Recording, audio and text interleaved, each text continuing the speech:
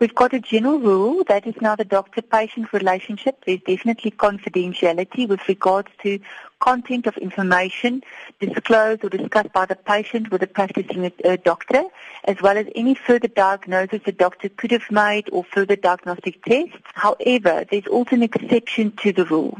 If that content of the information becomes relevant with regards to general public or safety of public or knowledge of public, the factual basis needs to be considered when it becomes justified to disclose that information. So the angle from this side, from the practicing doctor that disclosed information, will be the people that approached him and for what reason it is. You will most probably have obtained legal advice to see whether it's justified to make the information available, maybe from a public point of view, from a political point of view.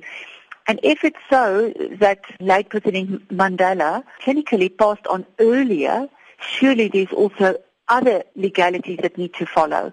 So to be able to answer accurately whether this doctor was entitled to make it available, one needs to have regard to the factual basis of the information with which he was approached and what he had to consider. In this particular incident then, do you think that the information revealed in the book about Nelson Mandela's sickness and information about his health, was it necessary for the public to know? The medical fraternity and the legal fraternity goes hand in hand.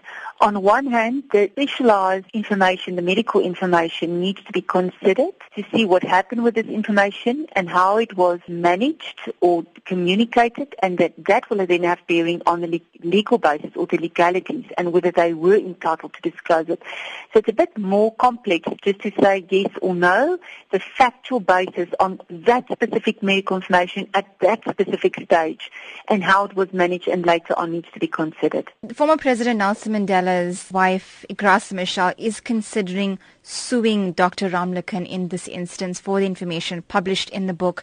Does she have grounds to do so? One has to consider all the information that was published or disclosed and to see whether there's factual accuracy on that information and whether it was in the public's interest to know that. It's like defamation of character.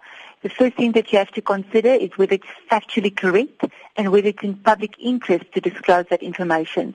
So it will be important for somebody to advise her whether she does have grounds to pursue and what such claim entails, because the cost may be more than a possible claim. With a public figure like late President Nelson Mandela, the public will have a lot of regard to his life and his legacy, and I think the circumstances needs to be considered before any ruling can be made or advice can be given on the legal basis.